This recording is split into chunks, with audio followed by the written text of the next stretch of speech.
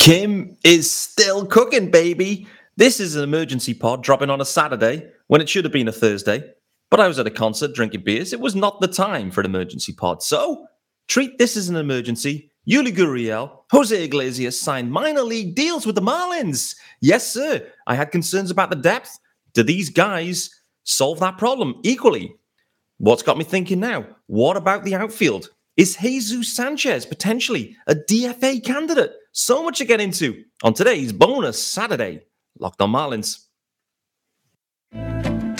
You are Locked on Marlins, your daily podcast on the Miami Marlins. Part of the Locked on Podcast Network, your team every day.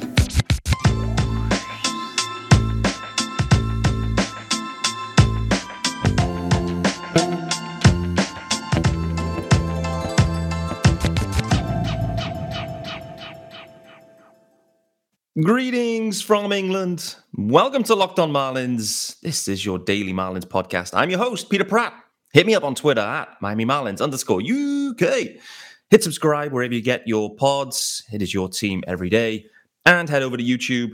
Hit up Locked on Marlins there. Hit subscribe there also. You will get the video version. And you will see it's daytime here. It's Saturday morning as we look ahead to Great Britain going head-to-head against USA in the WBC.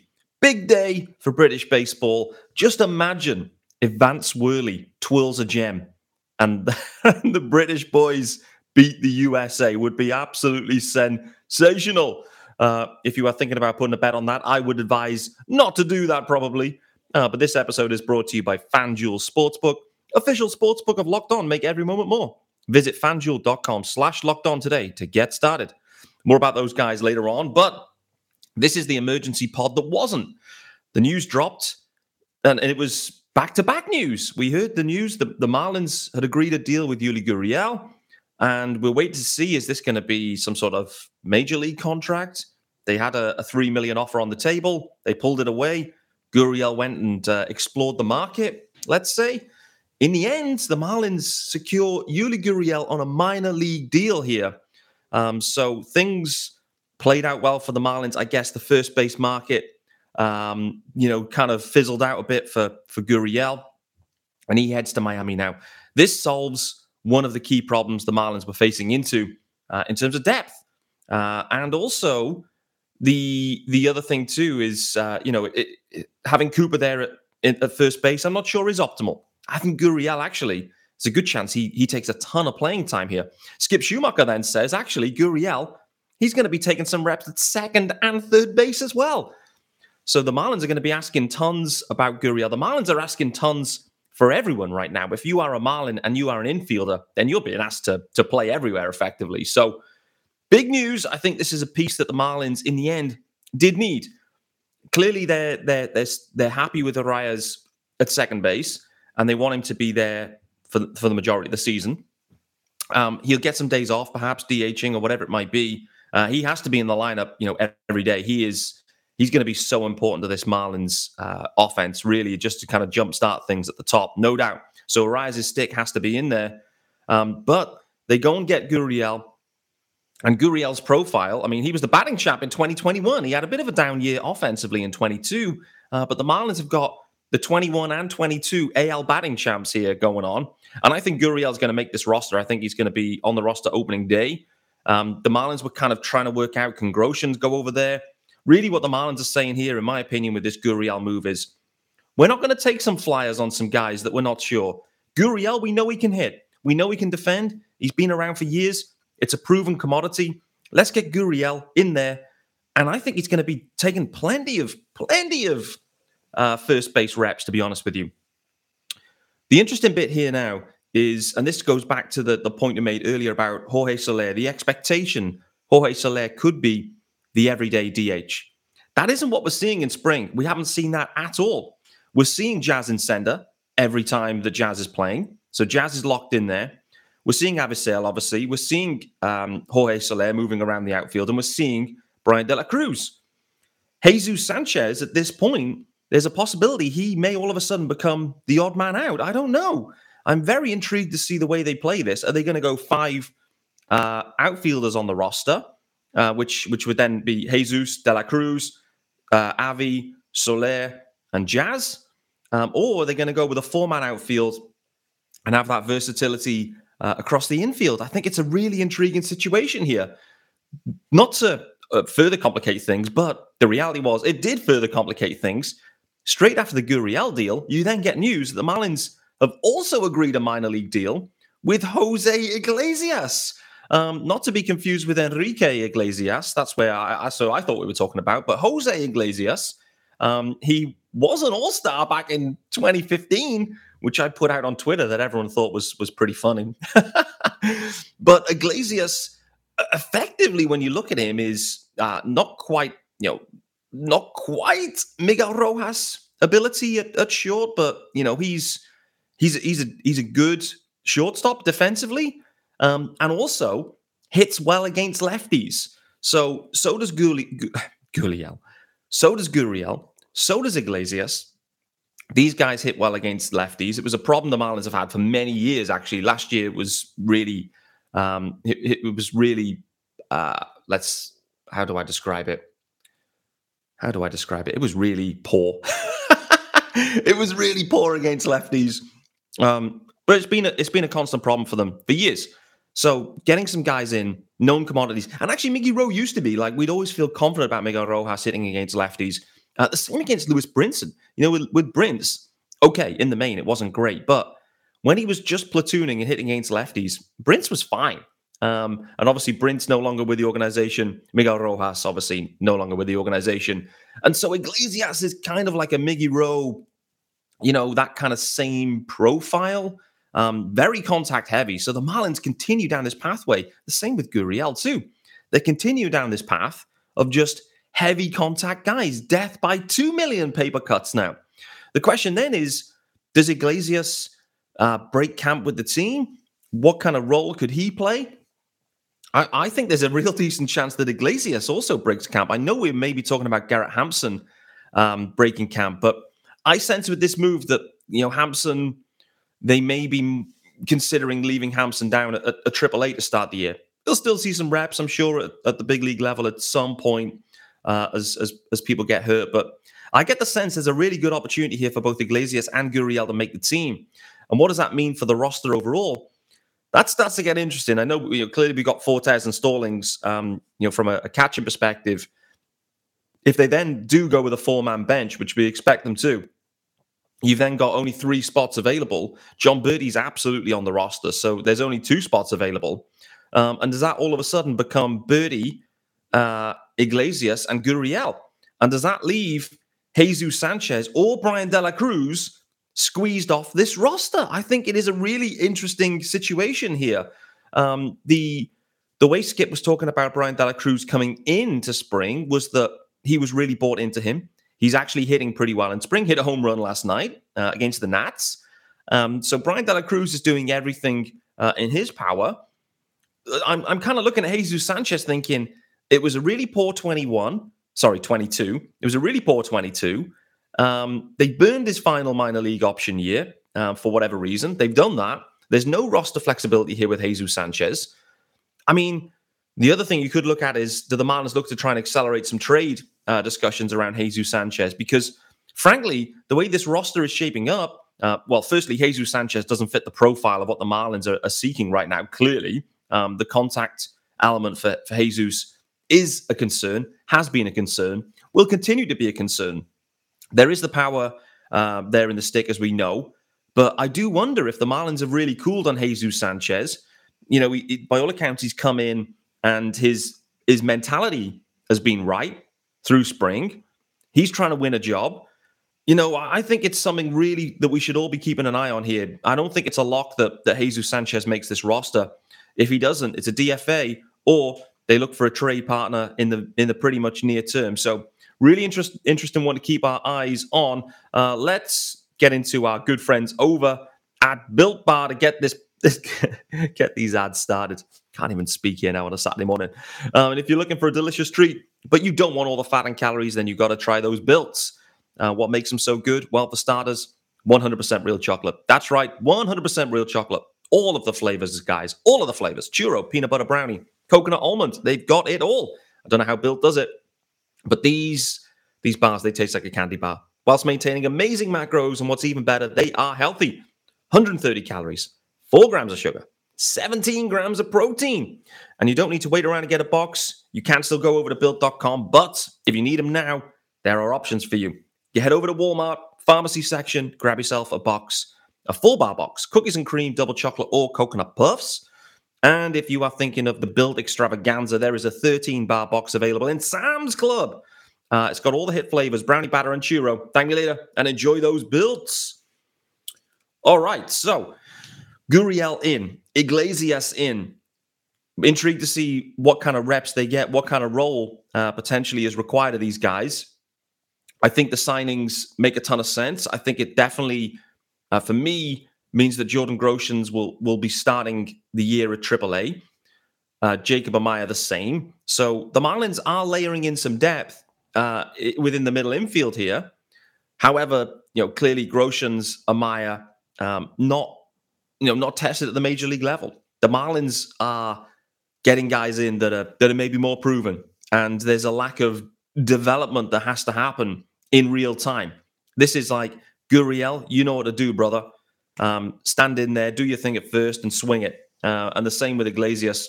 And I think looking at things shortstop-wise, Iglesias and Wendell could be a real nice platoon situation there at shortstop. I think we've kind of talked about it for a while, maybe thinking about Amaya and Wendell or Groshans, some kind of combination there when a lefty's on the mound. But the Iglesias-Wendell combination at short makes a ton of sense.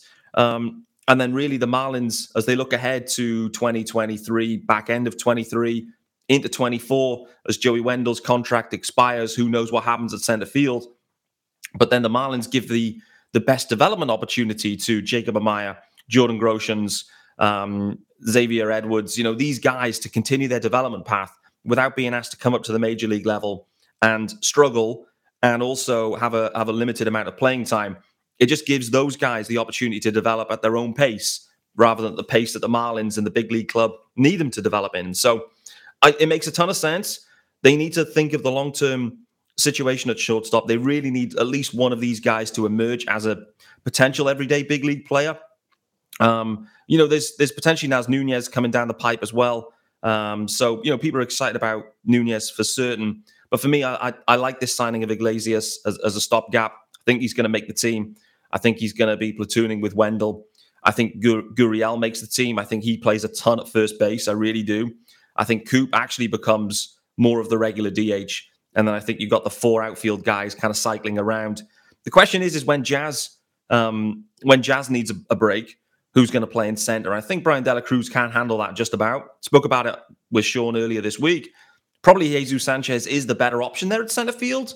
But again, the stick and the profile is just so not the Marlins in 23. It really isn't. I think that's the main thing with Jesus Sanchez. The same with Herrera and Encarnacion. These sticks and their profiles, the Marlins have just literally done a 180 on that. They have gone completely the opposite direction, almost to a point where everyone's profile looks almost identical, apart from perhaps Soler and Avi. But we'll wait and see on that one, guys. Let's get into some reliever talk as well, because we've had some debuts, some spring debuts. So we're going to talk about that shortly. But before we do that, reminder: this episode is brought to you by our friends over at FanDuel. It is the midway point of the NBA season, and the perfect time to download FanDuel, America's #1 sportsbook. New customers get a no-sweat first bet up to $1,000. That's bonus bets back if your first bet does not win. Just download the FanDuel Sportsbook app. It's safe, secure, and super easy to use. You can bet on everything from the money line, point scorers, and number of threes drained. Plus, FanDuel even lets you combine all of your bets at a chance at a bigger payout with a same-game parlay.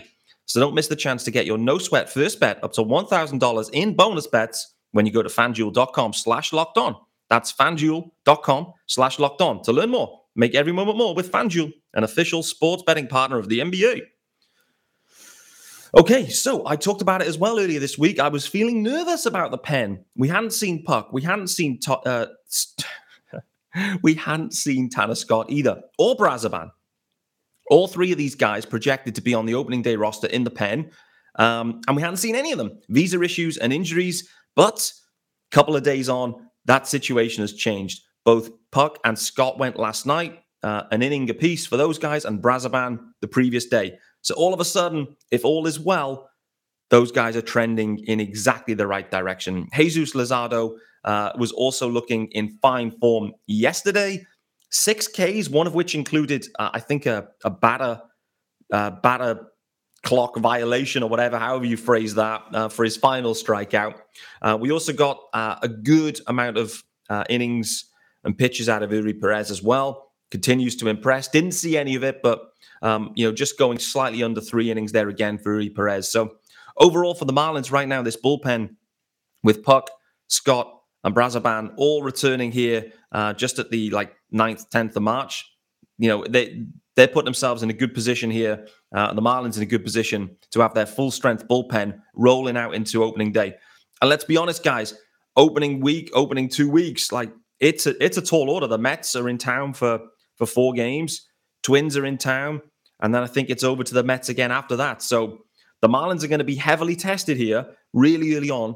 They need to come out the gate absolutely scorching, because as we've seen in the past, if they start the year, 2-8 or something, it feels like a huge way up there and a huge cliff there, particularly in this division. It feels like you kind of need to start hot and then just kind of keep treading a little bit, maybe is the way to do it. I don't think this Marlins team and offense really has the firepower to kind of blast teams out there, but we'll wait and see. I think this is the really intriguing thing about the way this Marlins roster is being constructed, what Kim and Skip are doing within the limitations from a budget perspective that they have. They have a profile that they like. They're going down that path. The bullpen looks different. It feels very different. The offense feels very different. The starting pitching doesn't feel different, but there was nothing wrong with the starting pitching. The only difference is Pablo out and Cueto in. Cueto has obviously been a little bit slow in spring, but it's only spring. But overall, if you kind of, drop and substitute Pablo for Cueto, and then you've got the health from the guys, bullpen looking strong, offense looking different, Jazz out in center. That seems to be settling in as well, I must say, just to kind of finish up on this one. Jazz in center, it definitely has started to, in the first game or two, there was the wild throw, there was the misstep and whatever, et cetera, et cetera. There's going to be those growing pains with Jazz. He's going to be completely fine in center field overall. It's just going to be a learning curve for him. And we've started to see that in recent games too. The errors or the issues just aren't really as obvious or happening now, which is good. Maybe he isn't being tested as much. I don't know. But at the same time, Jazz quietly going about his business as quietly as Jazz can. Hitting 300 in spring, OPS nearly, 900 while learning center field. This just is a tip of the cap, really, or what's the right word? I can't think of the right word, but this just shows from Jazz just how good he is, where he's there working hard in center field, working hard to make it happen, concentrating a bunch, while still, he wants to hit as well, right? And he's trying to keep himself healthy. But for him to be, putting up the numbers that he is in spring whilst learning the position, I think we shouldn't underestimate that for certain. So overall, guys, a week ago, I said I was deeply concerned about the depth of this Marlins roster. And they've gone away and added 2 proven major league guys, Gurriel and Iglesias, nice additions. The knock-on effect is going to be very interesting in terms of the roster construction. And it is possible that either or both of these guys don't make the team out of opening day, and then that kind of solves some of the headaches. But if indeed these guys have been signed with the expectation of making the opening day roster, then pretty much that kind of closes out your bench. You've got Birdie and Fortes with Iglesias and Gurriel, and that's your bench. That means there's no spot for one of those outfielders. De La Cruz does have a minor league option, but with his stick and the way he played last year, I feel like it'd be a little bit unfair to De La Cruz to be optioning him. I'd say more likely the odd man out based on the profile, the history, is Jesus Sanchez. What the Marlins do in that situation, I am very, very intrigued. Overall, depth added. It's Saturday. Britain taking on US of A. Looking forward to this one, guys. I'll be back on Monday, carrying on the conversation here around the Marlins as we get deeper into spring and deeper into the WBC. I'll see you then.